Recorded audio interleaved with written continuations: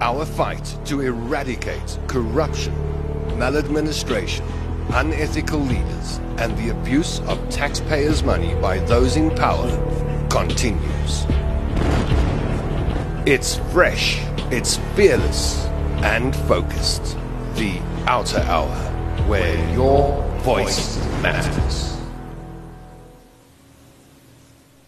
Hello and welcome once again to the OUTA Hour. Boy, have we got an action-packed show for you tonight. Fantastic guests, incredible insight, and some news and information that you won't get anywhere else. What are we discussing this evening? Well, we are discussing two important topics. Important for you, the South African taxpayer, because it's your money being spent. We'll be chatting about political interference within the aviation industry. You may know that Mango Airlines has gone into business rescue. It sounds quite simple on the surface, but a lot more complicated below the surface. As you start scratching, some questions come out and answers are needed. We'll be talking about that in the first part of the show, and then it gets exciting when we chat about the National Lotteries Commission investigation. We've got Ground Up on board tonight, who will be running through their investigations and the fantastic articles they've been producing on their website lately, as well as Brendan Slade, OUTA's legal project manager, to run through the National Lotteries Commission investigation. What on earth has been going on at the National Lotteries Commission? We'll be answering some of those questions and providing some insight tonight. Let's say hello this evening to the CEO of OUTA and welcome Wayne Duvenage to your screens. Hi Wayne, how are you doing? Tom, always well. I get a sense that there's a lot of fatigue in the country at the moment. We've just got an economic drain fatigue, corruption fatigue, pandemic fatigue, looting fatigue. Doesn't stop, but we've got to never give up hope as active citizens in the role that we have to play, and everybody, all leadership, in tackling this issue. I'll be writing about that in the CEO's column this month. Yeah, looking forward to a lovely show. Nice to have all our guests on board tonight. Same here. Looking forward to it. Do stay with us for this full 60 minutes. And remember that you can comment and ask as many questions as you like. We try and get as many comments and questions through to our participants and guests on the OUTA Hour. So do comment, do ask questions, play the role of interviewer, and I'll pass as many of those on as possible. It is customary at this time of the show to say good evening to you wherever you may be. And remember to like and share this broadcast right up front so that we can get the message out to as many people as possible. OUTA is first tonight. That's Sam Van Ispen, the head of marketing and comms for OUTA, assisted by Ivor Cleary in the comments section. Banele Sinatla has produced the show. Alex Helsove says, hi OUTA team. Hello Alex. Brendan Slade will be on your screen in a few moments time and is in the comments section to interact with you. Jeff P. Scott says, greetings and salutations, you squad of intrepid warriors. Thank you, Jeff. Nice to have you on board. Claire Feldman says, good evening, Team Excellence, OUTA. Jackie Jennifer says, hello, OUTA team. My favorite hour. Mine too. Thank you for joining us, Jackie. Anita Wales says, hello, Tom and Team OUTA from a chilly Somerset West. Oh, you're making me homesick for the Cape, even though I only lived there for 2 years. We've got Lynn Smith on board who says, hello, everyone, and there's a heart to touch. Thank you, Lynn. Dean Stefan says, drat, battery going, gonna have to make a plan. Do it now, Dean, hi. Barbara Schillinglaw says, evening everybody, we've seen familiar names here. Claire says, Wayne says precisely what we all feel, here. Yolandi Exner says, howdy all. Wayne Duvenage has a smiley face on screen. He will be both on your screen and in the comment section to interact with you as Wayne does on the OUTA Hour. Kirk Gemmell says, hi the zoo. Robert Robb says, good evening. And Nicola Jane Good says, good evening, everyone. Hello, Nicola Jane Good. Nice to have you with us. Now, if you haven't shared this broadcast yet, this is your chance to do it before we get into the meat of the discussion. Let's start off with our first topic this evening, which is political interference in the aviation industry. Now, this week, society was informed about the decision to place Mango Airlines into business rescue, but reading OUTA's media statement to this effect, which you published yesterday, Wayne, there appears to be far more to this issue than just a pure business decision. And to assist you in this interview and add his input, we've got Joachim Vermooten, an aviation specialist, on board tonight. So let's put the first question to you, Wayne. Is there more to Mango Airlines going into business rescue than just the one headline and the little bit of copy we've read in the media? What's troubling you? Well, thanks, Tom. Yeah, look, we weren't surprised, but this is a year late. It was in April or May last year that executive management at Mango requested of their shareholder, DPE, to put Mango into business rescue then. This was 2 months into the lockdown, when many or most internationally and locally airlines were having to restructure, scramble very quickly as travel was literally ground to a halt. And that sets in motion, a lot of stuff that happens, renegotiating leases and things like that. And Mango, SA was already in business rescue, but Mango just continued to operate, continued to pay leases, continued to pay salaries, didn't do much around readjusting itself, and it got into trouble quite quickly. And our concern is that had government heeded the call by executive management over a year ago, we would not be in the position we are today, where most of the staff have not been paid for a number of months, or short paid for a number of months. Creditors and even state-owned entities owed a lot of money by these airlines and Mango in particular. So we're not surprised, but the real worry is that, and I think Joachim will expand on this, is that recently they asked for special appropriations for some of SAA's bailout money to go to Mango. And yet that hasn't been paid. We obviously argued against it. We argue against any bailout against state-owned entities. And here we have a failed state airline being bailed out with money for what we don't know, other than to settle some debt. It's not going to be enough, that 819 million, to keep it alive. And now we have deals that are happening with Takatso, who has big shareholding in Lyft. Lyft is a competitor, a low-cost carrier to Mango. And so there's stuff that we believe is there's a lot of conflict that is coming out. We're not surprised at this mess, because the government really just has no idea of running businesses. But this is all very telling. And there's some other interesting things that come out of this discussion. It's just a mess. Tell us, Wayne, what got Mango into this position, and hasn't this been coming for a long time? What implications, I guess, does this delay of almost a year, as you say, have on staff, on creditors, and us, the taxpayer? Yeah, exactly. I mean, that's what I was saying, Tom. What got them into it was a combination of bad management. COVID pandemic came along, political interference, not exercising fiduciary duties and getting into business rescue on time, and the implications really are we end up paying. The taxpayer pays, but there's more to this, as I say, which we're going to elaborate on, which talks to the lack of competition in the industry and government's meddling, giving rise to the collapse, literally, if we're not careful, of the aviation industry. There's a lot of question marks around Department of Transport, DPE, and what is actually going on here. So serious implications, and the taxpayer and the staff are losers, and the creditors at Mango, and it's going to get worse. Let's put this question to Joachim. We know that the Department of Public Enterprises recently asked Treasury and Parliament's SCOA, the stand-in committee, for a special appropriation for over 800 million rand to be redirected from the SAA business rescue bailout package to Mango in order to keep it going. After all, the DPE have said the survival of Mango is important to the relaunch of SAA. What now, Joachim?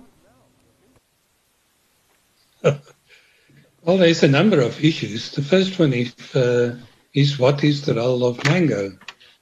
It was started up in 2006 with 4 aircraft, and it appears as if that scale of activity was fairly, good.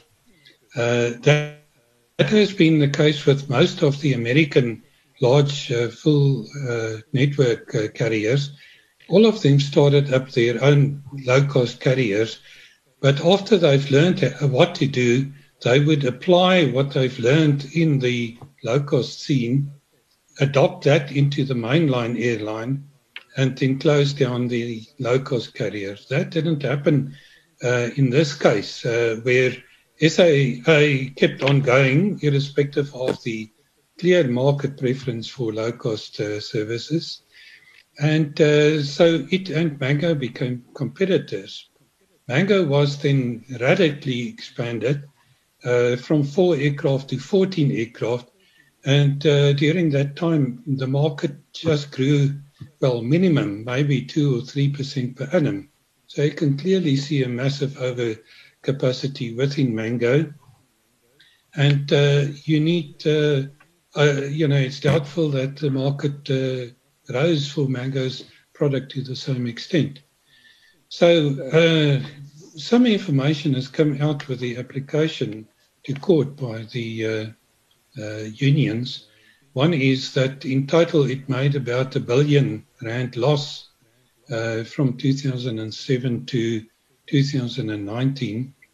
And of course, the question is, who has actually funded this? Was this SAA or was it the creditors, Because that could explain the 819 that's necessary just to fill the hole for the past losses,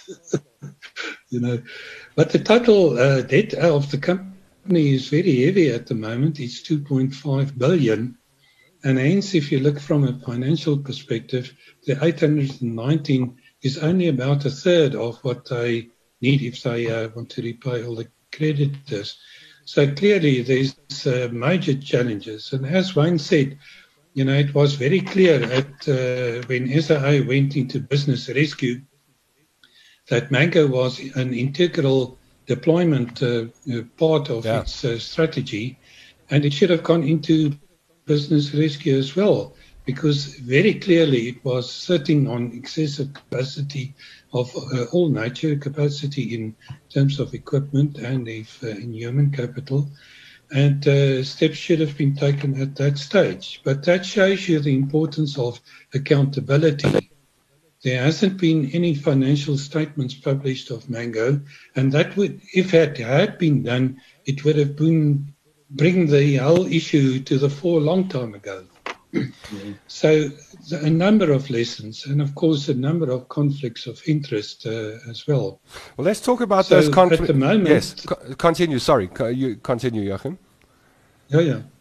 So the conflicts of interest is on various levels. First, on the business level, mango and SAA would restart on the same routes.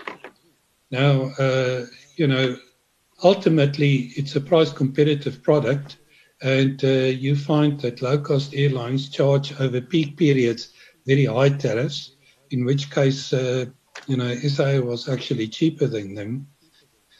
But in low periods, SAA always offered very keen pricing, especially close to the departure time. So at the end of the day, most airline seats are today of a commodity nature, and SAA and mango will definitely compete and has competed in the past on the same routes. Also with the equity partner who has a low-cost carrier, that's another conflict of interest. So, the government couldn't sort out the situation between mango and SAA for many, many years. And we hope that some solution could be brought about now. An easy solution is, of course, to dispose of mango, which there were many opportunities when it was still a viable operation. And ultimately, that might be the solution in this case as well. Let's talk about some of these conflicts of interest. Yes. I just wanted to the second issue of conflict. So there's obviously a delay. So Tom, I think Joachim just touched on that conflict of interest, which is quite an interesting one for us, because if you have an equity partner, strategic equity partner in Takatso, which we said has the interest in Lyft, which is a low-cost airline competing with Mango. What do you think is going to happen? Who's going to benefit if Mango goes under? And these are serious questions that are not being answered.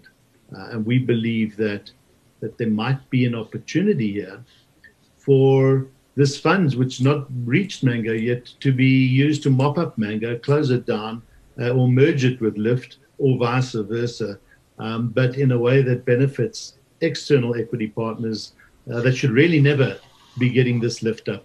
And remember, once Lyft and the equity partner is if this ever goes ahead, this partnership with SAA, they start to have insight and knowledge of how to link lift to the SAA flights, SAA flying internationally, and then linking them up to the local routes. So far too many questions around conflicts of interest that make us worried about the conduct that's happening here.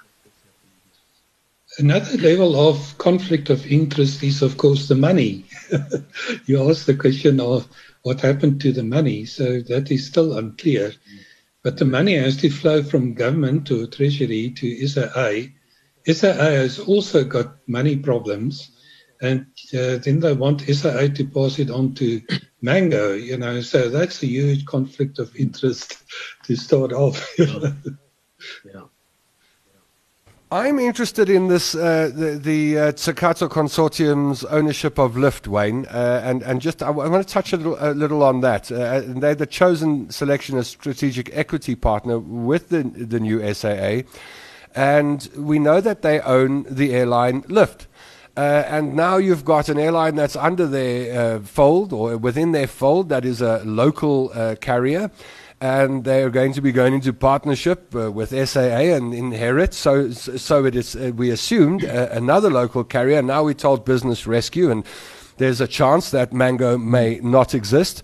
Does that give them a strategic advantage? I mean, I'm just looking at this and going, hold on a moment. You were going to compete against the business you're about to buy. Now the part of that business you're about to buy is gone, and you own all the equity in the airline you've got. So are they getting more than they bargained for out of this? Well, that's what the question we're asking, and that's the conflict, and that's the mess that we're talking about. You know, where is the transparency? What is happening to the aviation industry? What does the strategic partnership bring to Tsukato, who owns Lyft? What does it mean for all players if Mango goes or if Mango stays? So yeah, lots of smoke, lots of confusion, and a lot of opportunities for a handful of people to make a lot of money. Do we know what happens to the 800 odd million that was earmarked for Mango if it goes into business rescue and is folded? Well, it's not 819 million that was going to be redirected to them. But as Joachim says, this airline is in far bigger debt. If they get that money, they will still not be able to launch Mango and sort it out. That money is going to go just to paying creditors and salaries. They need far more than that. What is it, about 2 billion rand, Joachim, to get this airline? 2.5 billion, yeah. So it's not enough. So there's another bailout coming. But we get a sense that they don't want Mango to go again, that there's something else in the making here. Well, you touched on debt, and you mentioned the huge amount of debt that Mango Airlines has. Let's take a look at some of this debt and look at the debt that SAA, Mango, and SA Express have run up. They've run up bills to the tune of 835 million with other state institutions, such as AXA, such as the Air Traffic Navigation Services, the SA Civil Aviation Authority. This is a serious amount of money, Joachim. Can you tell us how did this happen? And would private airlines be able to do the same? Well, the answer is private airlines are definitely not allowed to stretch payments. And, you know, in terms of our aviation policies, there's supposed to be level playing fields. However, the interest in SAA and the willingness to make SAA and its subsidiary viable, and also South African Express, clearly illustrates the conflict of interest in government's role as an owner of operations and its role as enabler and regulator of an industry. So you need to take exceptional measures if the state is both a regulator and a participant in the game. And that has clearly not happened here. The understanding was that all parties would be treated equally. That would imply that the build-up of this type of debt to these levels should not be acceptable. And, you know, at last, the ATNS stepped in But had everybody been treated equally, then it's very clear that the state-owned entities would have stepped in a lot earlier, and the crisis would have been demonstrated in that way. So again, it's a measure of transparency. The irony is, of course, now this debt is then ultimately written off or impaired, and the gap is actually filled by government for recapitalization of the state-owned entities. That implies that the government is picking up the tab, and therefore the taxpayer is ultimately financing the debt of, OXA and AT&S and so on towards the state-owned airlines. And that is a principle that is really not right. It's the same issue on state bailouts that we've seen constantly, because state bailouts in a competitive market hurts competition. It drives away competitors. It allows competitors that should have exited the market to remain in the market, and it deprives those that are really efficient to grow. And that is really something to look at, even on all levels of state-owned entities where they compete within a competitive market. You should have competitive neutrality. If you can't establish that, then the state should just sell off those assets, because the state financial aid only distorts competition. I'm looking at some of this debt, Wayne, and I'm putting it up on screen now. 335 million owed to SARS. What would happen to me if I owned an airline and owed SARS 335 million? And I guess the question is, what has happened to the directors of SAA who were responsible for the airline during this period? We're talking about it's trust money. Yeah, okay. And Wayne? It is in reality trust money. So the company is responsible to pay that over. And it's really unacceptable that that money has not been paid over. It actually demonstrates that people have just ignored normal rules applicable to commercial entities. And as you say, where were the directors? Where were the managers? That's all criminal actions, and it shouldn't be tolerated. So you bet your bottom dollar, Tom. You don't have to own an airline, anybody. But if you collect PAYE from your staff and do not pay it over to SARS, you're in trouble.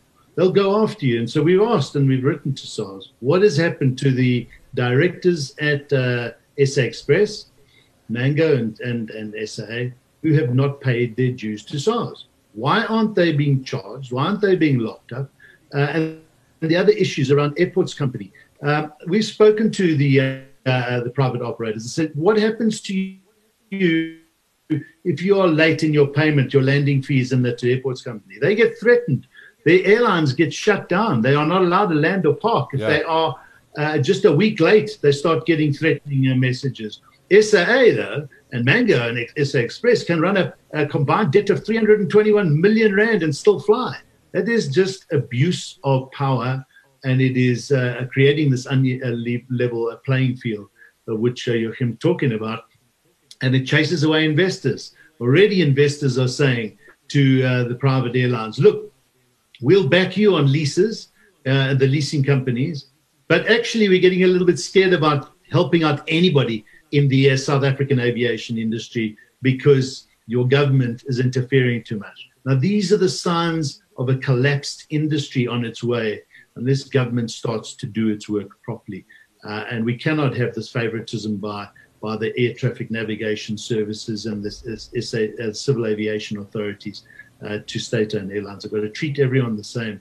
And us as civil society and citizens have to start asking tough questions and holding their feet to the fire and going after them, because it's just diabolical. Tell us briefly, Wayne, we see the Transport Minister hasn't appointed the necessary board at the International Air Services Council since April this year. What does this Air Services Council do, and what implications does this have for the aviation industry and ordinary people like you and I? Well, I'll just give a high-level shot if I miss something out, Joachim. come in. But in short, the International Air Services Council licenses airline operators to land and to fly between countries. And so what happens is if you want, as let's say Kalula, to fly to Zanzibar, Namibia, various countries that we do routes with, they have to license you. They have to grant you that permission, as do other airlines that come into South Africa. And guess what? They've been defunct since April, I think, Joachim. They haven't. The Minister of Transport has not reappointed the board, which is expired. Their last board's gone out. They're supposed to do this, by the way, ahead of time so that there is handover and it flows. We believe that this is a sinister ploy to allow SA who have not been flying to hold on to their licenses, and Mango and others, so that when they get flying again and the board is reconstituted, if Airlink or whoever wants to apply for those licenses, they'll say, no, they're already taken up by SAA. And that. Now, those private airlines have been flying while these other government-controlled airlines have been grounded. There are people on those routes, businesses, freight, cargo, tourism, all these entities. Our economy is suffering as a result of no flights. And right now, if that International Air Services Council was operating, and let's say Airlink or SemAir or Safair went to them and applied for the licenses for these routes, they would have no option but to give it to these private airlines. But there's no one to go to. So it's an absolute travesty. It's just crazy. It's diabolical that this can happen. And we've written to the minister, and you'll see also with the next topic, you try and engage with the ministry and the people in authority, and they just fob society off. No wonder why we have to build strong civil society to take these ministers to account, hold them to account, take them to court. But now, just today, we've written quite a strong letter to the presidency and the Vulindlela initiative, Operation Vulindlela, to say, look, guys, and at president level, if you're allowing your ministers to behave like this, you are the problem. And it's actually making us uncompetitive as a nation. Let's get to some viewer questions, shall we? Here's an interesting one and perhaps impossible to answer, but let's give it a crack. Ronnie Naidu says, I just want to know, what is this going to cost the taxpayers? Do we have any idea what the ultimate costs attached to SAA and its subsidiaries will be? Joachim. No, what is very clear is that the initial startup, scale of operations that is envisaged for SAA, cannot take place with the money earmarked for that. So they would either have to grant more money towards SAA, or they have to reduce the scale of operations of it. It's only those two, because if we look at the total picture, the 10.5 billion is no longer available for SAA. They're getting 2.7 less. The minister wanted to increase the 10.5 to 14, so there's 3.5 billion that's supposed to come, which nobody knows where that will come from. And he was relying on 5.3 to come in from a strategic equity partner who has only promised 3 billion.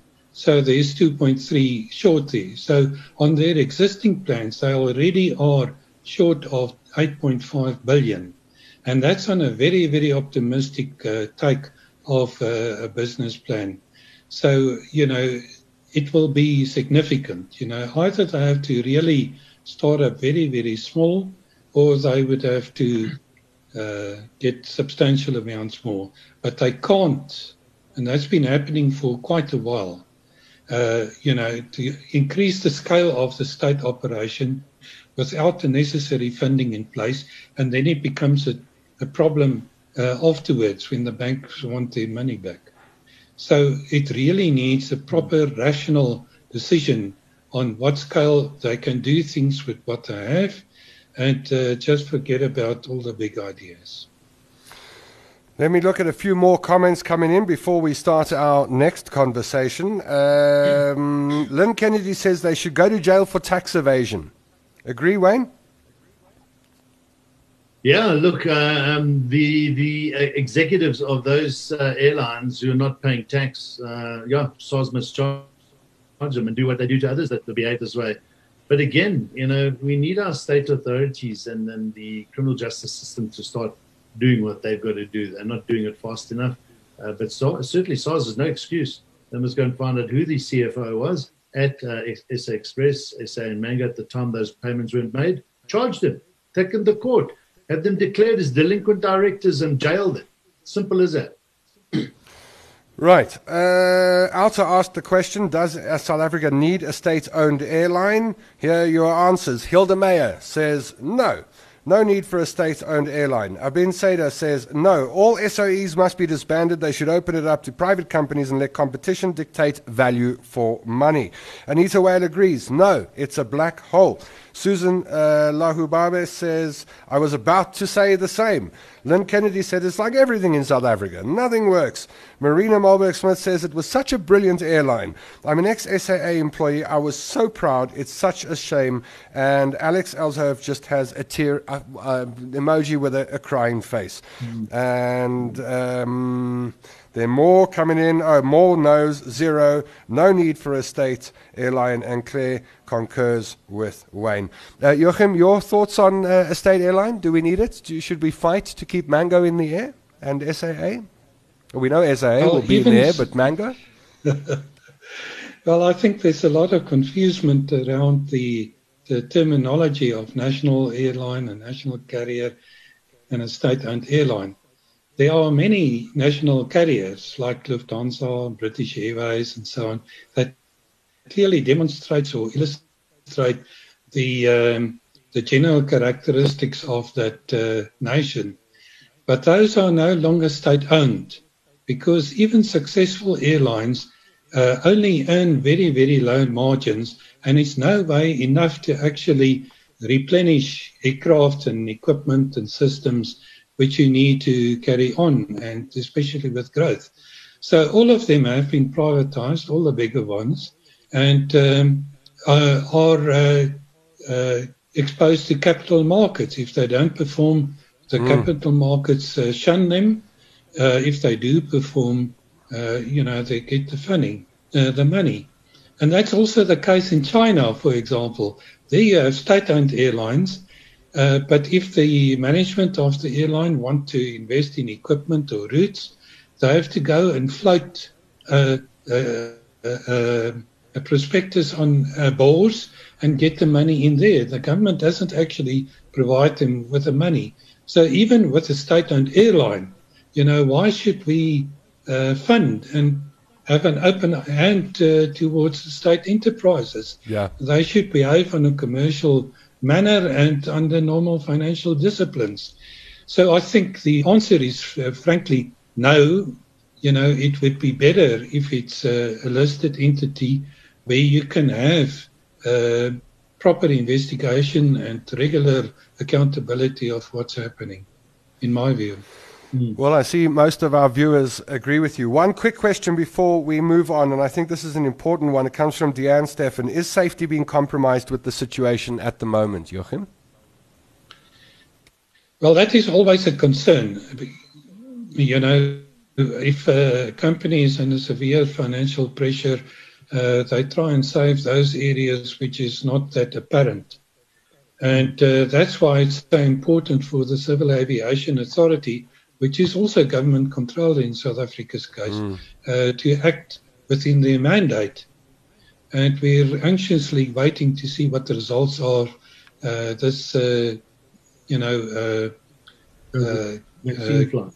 Vaccine flight is, because there's many questions around that.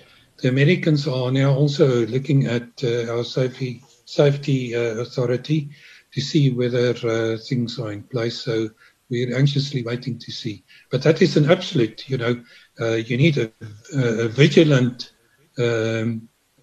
safety regulatory authority that doesn't duck for state-owned enterprises, but act according to their mandates.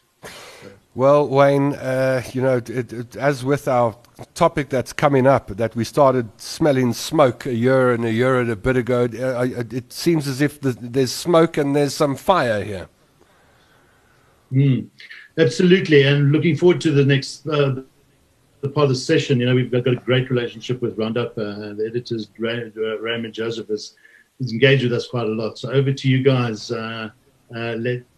Let's get some insights as to this diabolical situation as well with the National Lottery. Let's move on to the second segment of our show. As Wayne says, the National Lotteries Commission investigation.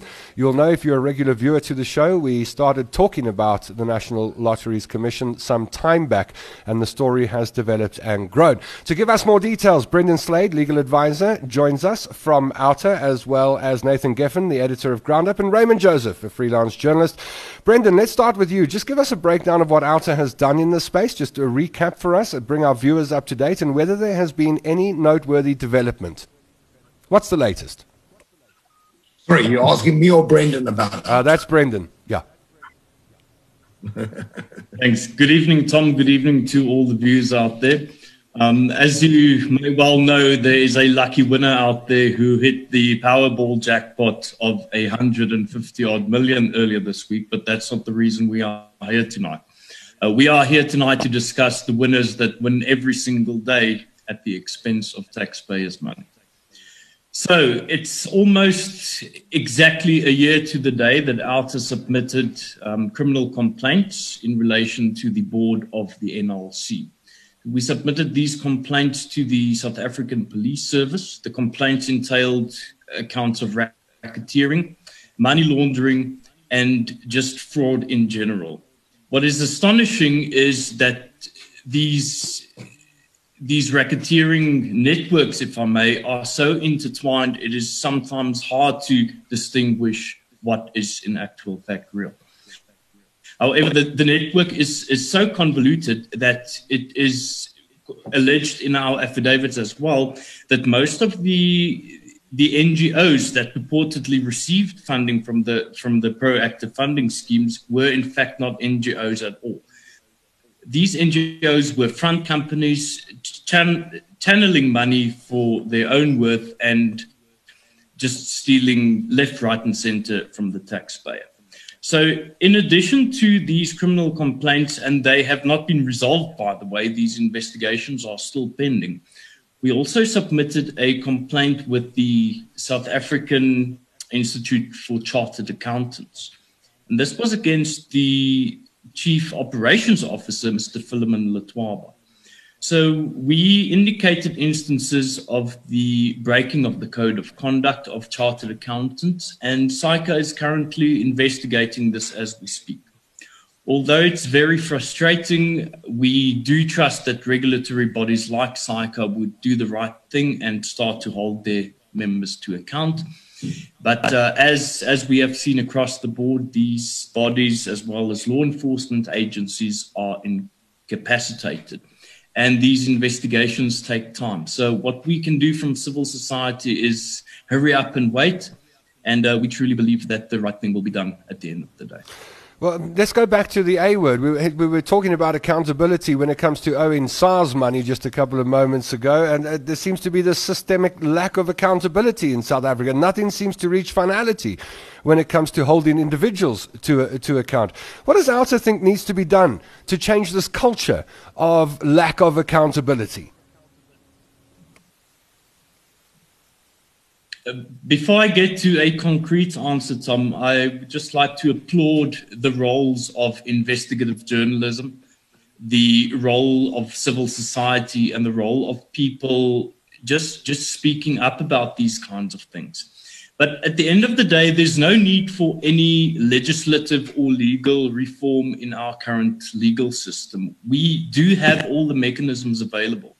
It's just a question of the implementation. And by implementation, we mean make the arrests, hold those people accountable in their pockets as well, finalize the investigations, We also do realize that the NPA themselves are incapacitated. They are struggling. The SIU, who have received the proclamation to do further investigation, they are also incapacitated and struggling to conclude the investigations. But from the top down, there really needs to be a mind shift from the executives in the country to just try and hold the people they are responsible for to account. We would really like to see the arrests being made, and we would really like to see the likes of the NLC and the SIU and other government institutions to pursue the money wasted. Because from time and time again, we only hear that Mr. X and Mr. Z has been subjected to disciplinary proceedings, and that's the end of it. We do not see the money being recouped. And the Public Finance Management Act specifically makes provision for the recouping of funding lost to corruption and lost to the state institution specific. That's what we would like to see. Well, you mentioned that we've got Ground Up on board tonight. I'd like to welcome the editor of Ground Up, Nathan Geffen, to the show. Nathan, welcome to the show. Before we start with the questions, I'd just like you to give our viewers a roundup of what Ground Up is about and what you do on a daily basis. So, thank you. Thanks, Tom. And thanks, OUTA, for having us. So Ground Up started in 2012. We're a news agency. In other words, we produce stories that are really for republication in the big news publications in the country, like News 24, The Citizen, Daily Maverick, Business Tech, South African, etc. Our focus is on covering stories which either have a constitutional angle or human rights angle. And we've been going for about 9 years. Most of our reporters are young and black and based in remote parts of the country. In other words, exactly the opposite of Ray and myself. And they've been doing fantastically well, breaking lots of interesting stories.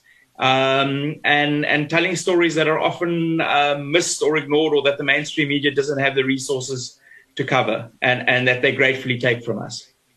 Well, Ground Up has been running a series of investigative pieces on the National Lotteries Commission. I'm going to ask Raymond Joseph to come in here. And Raymond, what is your latest story on the minister? So Mr. Ronald Lamola, just for some quick context, Brendan spoke about proactive funding. Proactive funding is where you don't actually have to apply for money. The National Lotteries Commission, its board, or the minister can identify a good cause to put money into. And particularly what we've been looking at is the infrastructure projects under proactive funding. So it's old age homes, it's drug rehabs, it's community halls, it's big building projects where hundreds of millions of rands have gone missing. And in this context, Denze Primary Care, a non-profit organization, applied for funding, and the National Lotteries Commission decided, you know what, drug rehabs is a really good thing. We're going to put money into them. So this was a drug rehab in Pretoria, an existing drug rehab. They, in the end, put a total of 27.5 million rand into. To this day, it's not operational. It is not completed. It is shoddily built. It links directly back to the COO of the National Lotteries Commission, Mr. Philemon Letwabo, who Brendan referred to, because by the way, they used an NPO that was literally hijacked. They took over a group of people took over a non-profit organization, which they then used to apply to the National Lotteries Commission for money, for funding.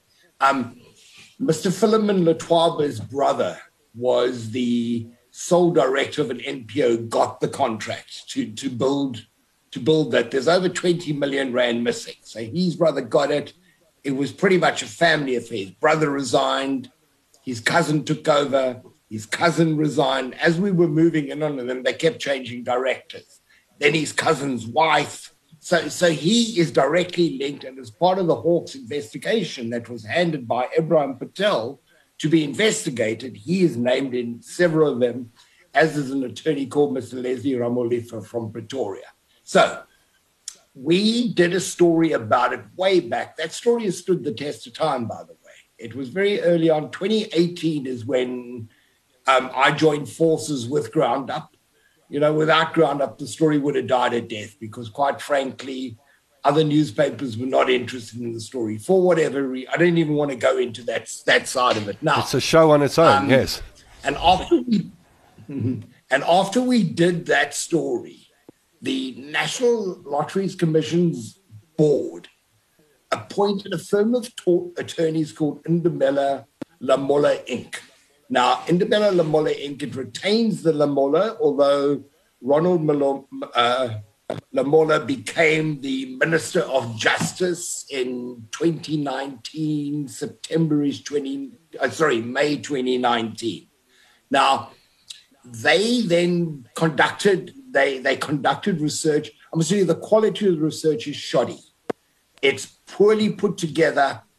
They're missing annexures, but the most important thing about it is it is filled with fraudulent documents. Now, these are documents that we had encountered previously, which have been used in court cases. They've been used in court cases against us, but we recognize them straight away. Ronald Lamola was one of only two directors of Indemela Lamola at the time it was done. They had 3 associate attorneys and 2 candidate attorneys. So it was a very, very small firm. The first report that they submitted to the former Minister of DTI, Rob Davies, he rejected and came back with a shopping list of obvious stuff that they hadn't done. They then went off and did further investigation, and they submitted it to Ibrahim Patel, the new DTI minister. His conclusion was, it is quite clear the money was never spent for what it was intended for.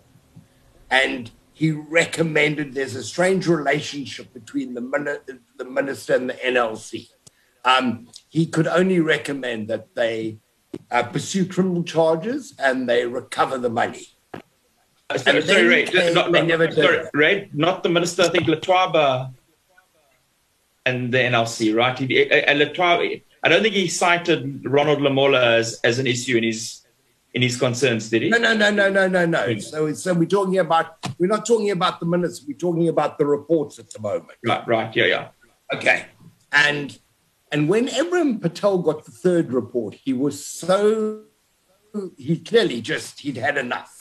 He then employed external audit investigators, and the result of that was handed over to the Hawks, in which Philemon Letwaba, all members of the family, or Leslie Ramolifa were named. Now, that report was never made public. This is during the course of 2019. I then got hold of a copy of the report. The 3 reports, and started working through them. And there's no other word but gobsmacked. It's just such a shoddy job. It's just, the documentation, it would appear that the very people who are using those documents in court cases are the ones who were submitting to it. They never interviewed key witnesses. When my story came out, Mr. Lamola didn't want to comment beyond to say it's got nothing to do with him. It's a law firm. Ask them. The law firm claimed client confidentiality, and also I think they try to scare us by saying we reserve our rights. Only when the story was published did they come out, and Nathan can tell you more about that, But it was the most bizarre thing. They denied things that we've never said. The response had false information in. They really try to spin it. But most importantly, what you had is a government entity putting out a statement, that's the National Lotteries Commission, with a private firm of attorneys who they had hired to investigate, and they were defending the minister. I mean, you can't make this stuff up. And then just the final thing I'll say, and I'm sure Nathan would have a lot to say, what I have subsequently discovered, and is that Ronald Lamola and Mr. Letwaba are quite good friends. Mr. Lamola will only say he's an acquaintance, but I can tell you I have a fact that it goes way beyond that. They are pretty good friends and have been for some time. Mr. Lamola says that he has no powers or say over the NPA whatsoever, because, you know, one of the questions we asked is, can we have an assurance that in the light that no one's being arrested, nothing's happened, investigations are going nowhere, you know, that you will make sure it goes somewhere. He just wiped his hands off this thing. It's got nothing to do with the Minister of Justice. And if you read the NPA Act, he, by the way, is who the NPA reports to him. Yeah. Nathan, but yeah, those reports, I mean, shoddy. Nathan, would you like to expand on what Raymond's saying, and also what questions you feel the minister needs to answer? Right. So, let's just go back 20 odd years. The lottery was set up in the late 1990s. I don't remember the exact date when it came into being. It was set up on the principle that other forms of gaming to raise money, like the community chess game that they had, would be outlawed and would be replaced by the lottery, and about 30%, plus or minus a few percentage points, of lottery tickets would go to good causes. And it was the job of the National Lottery Board and then subsequently the National Lottery Commission to distribute those funds. So every year, several billion rands worth of lottery tickets are bought. And for the last few years in the region, Ray, you can correct me if I'm wrong, it's between 1.5 and 2 billion rands of that is supposed to go for good causes. You know, Ray's got enough tip-offs and documents and evidence to look for that'll take him the rest of his life to be able to report all of it. It's beyond our capacity to report all of the suspicious things that we found. And I just want to mention one other person who's been intimate to this process is Anton van Sail, who edits the Limpopo Mirror in Louis Trichardt, who's also helped Ray and who's done some fantastic work on this. You know, looking through it, the amounts of money involved are substantial. I'm not saying that every last cent that the lottery gives away to good causes is corrupt. We can't say that. But a substantial percentage of it probably is. A very, very substantial percentage of it is. I must tell you, we've published a good news story about the lottery in 2018. They funded the West Coast National Park. And if you're in the area, if you're visiting Cape Town, or if you live in Cape Town, I strongly recommend one weekend taking a drive out there. It's wonderful. So there is some good work that's been funded by the NLC.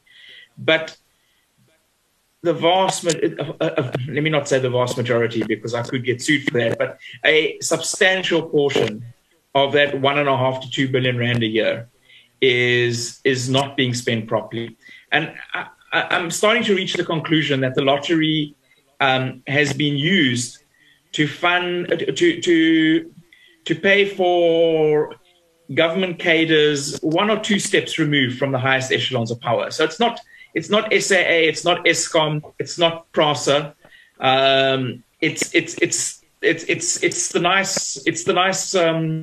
It's not the Woolworths full cream milk or the Woolworths double cream, full fat cream. It's the single fat cream. that the second layer of cadres are sipping from. And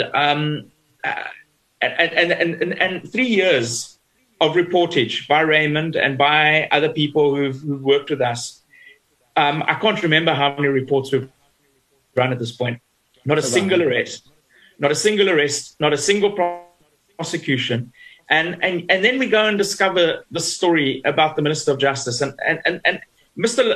Lamola says that he had nothing to do with that investigation. He denies having been involved, even though he was the director of the firm. And it's not impossible. He might be telling the truth, but we need more than that to have confidence in the process. He's the Minister of Justice, and no one has been brought to justice in the sorry affair in the 3 years that we've been exposing this. And it's hard not to be suspicious that people are being protected. And, Mr. Lamola has a great reputation. He stood up against Jacob Zuma. He's been tipped as a potential successor to President Ramaphosa. I would really like to believe that he's an honest man. So would I. But he needs to take the public into his confidence and explain what happened here. And if the company which he directed took money, which they almost certainly did, we don't know how much, they won't say how much they were paid. They were paid 19 million rand over 4 years by the National Lotteries Commission, by far their biggest legal firm that they paid. We don't know how much of that 19 million rand went to this investigation. But whatever it is, it should be returned to the National Lotteries Commission, and he should take the initiative to explain, to come out and be more transparent about what's happened here. Just one further point, and that is that the lottery, as Raymond and his daughter have reported in Ground Up, is predominantly played by poor people. A disproportionate amount of that. Of the several billion rand that goes into the lottery every year is paid for by poor people, and it's their money that's being stolen and misused. Yeah. And it's really not an acceptable state of affairs. Well, talking about accountability and not a good state of affairs, we're looking at the NLC's chief operating officer. He was placed on special leave with full pay last year, has since returned to work after 17 months. Has anything happened there? Could you give us some insight into what's going on? I want his job. Yeah. I want his job. He gets paid over 200,000 rand a month, and for 17 months, he didn't have to do anything. It's wonderful. As someone commented on Twitter, I'd like to see his before and after golf swing. So what happened is 17 months ago, and again, it's because of pressure from our reporting, from OUTA, from Corruption Watch. So it's not that there's not being pressure. The National Lotteries Commission Board commissioned an audit firm called SKX to investigate. It was very generic, corruption at the lottery. And he was placed, they said it was special leave. I'm told it was a precautionary suspension, bearing in mind that he would be a key person of interest in the investigation. And for 7 months, he's been living his best life. He's been being paid 265,000 rand a month on payday every month for 7 months. So he has earned over 3 million rand during that period. And just a little bit less than that. Yeah. Big point? Just a little bit less than that, I think, about 2.7, but it doesn't matter. It's a principle, yeah. Close to 3 million rand. And he then suddenly popped up, not last week, the week before. He arrived back at work, and last week they went on this charm offensive. People call and the lottery answers, and he was the face of the lottery. He handed money to Alex TV, which I think is a good thing. I think that's what the lottery should do. They were burnt down, and I think to help them, they chose 4 organizations dealing with old people. They gave 3 million between him. But he was the face of the lottery. He was handing over checks. He was posing for pictures. He was all over their social media. There's no shame there. There's really no shame. Nathan, 3 years of corruption stories on the NLC. None of the key people have been arrested or endured any significant punishment. Will we see any arrests in the future? You know, the one thing the NLC didn't count on is Ray's tenaciousness. And I mean, he's been on the story for years, and he's showing no signs of being bored of it. And he's got a whole bunch of stories lined up, and we are going to publish them. And we're going to continue exposing the stuff, whether someone gets arrested or not is out of our hands. But we're going to put on the record what we find out, and we're going to expose this corruption, and at minimum embarrass the people involved. Wayne, as we're coming up to the end of the show, and you've been sitting quietly for the second part, I'd love to know your comments on the NLC and the investigations. Me?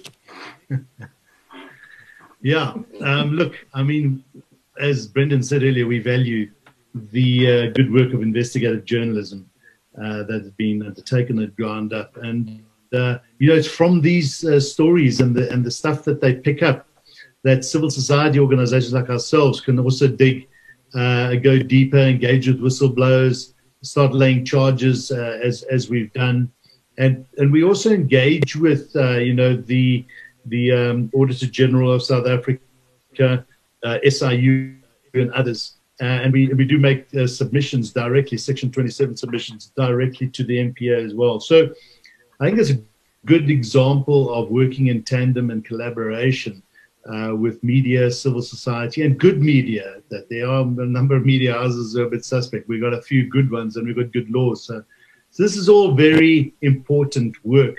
And I know that there's a lot of frustration around it takes too long, but we get there. It takes time in this country, unfortunately. You know, the NPA and Shamila Batoy and others are having to deal with the compromised departments. So a lot of good work is being done. A lot of good people in government that use the input that we get. There are a lot of rotten apples that are in positions of power. Those are the ones we're going after. Those are the ones that these guys are talking about here now. Why is it happening the way it is?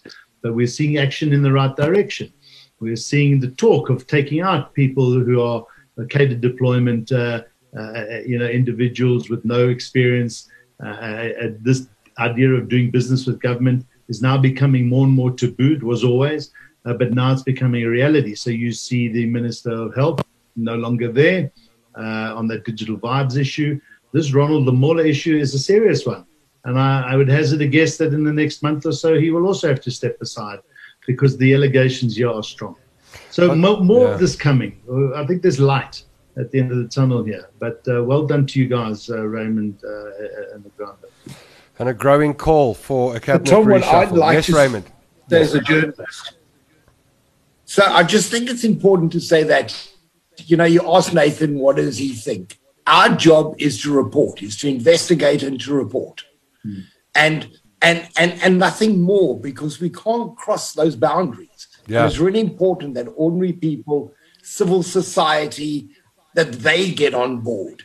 You know, what we can do, the Amagabunganis, the Scorpios, the world, you know, all we can do is shine a light on something.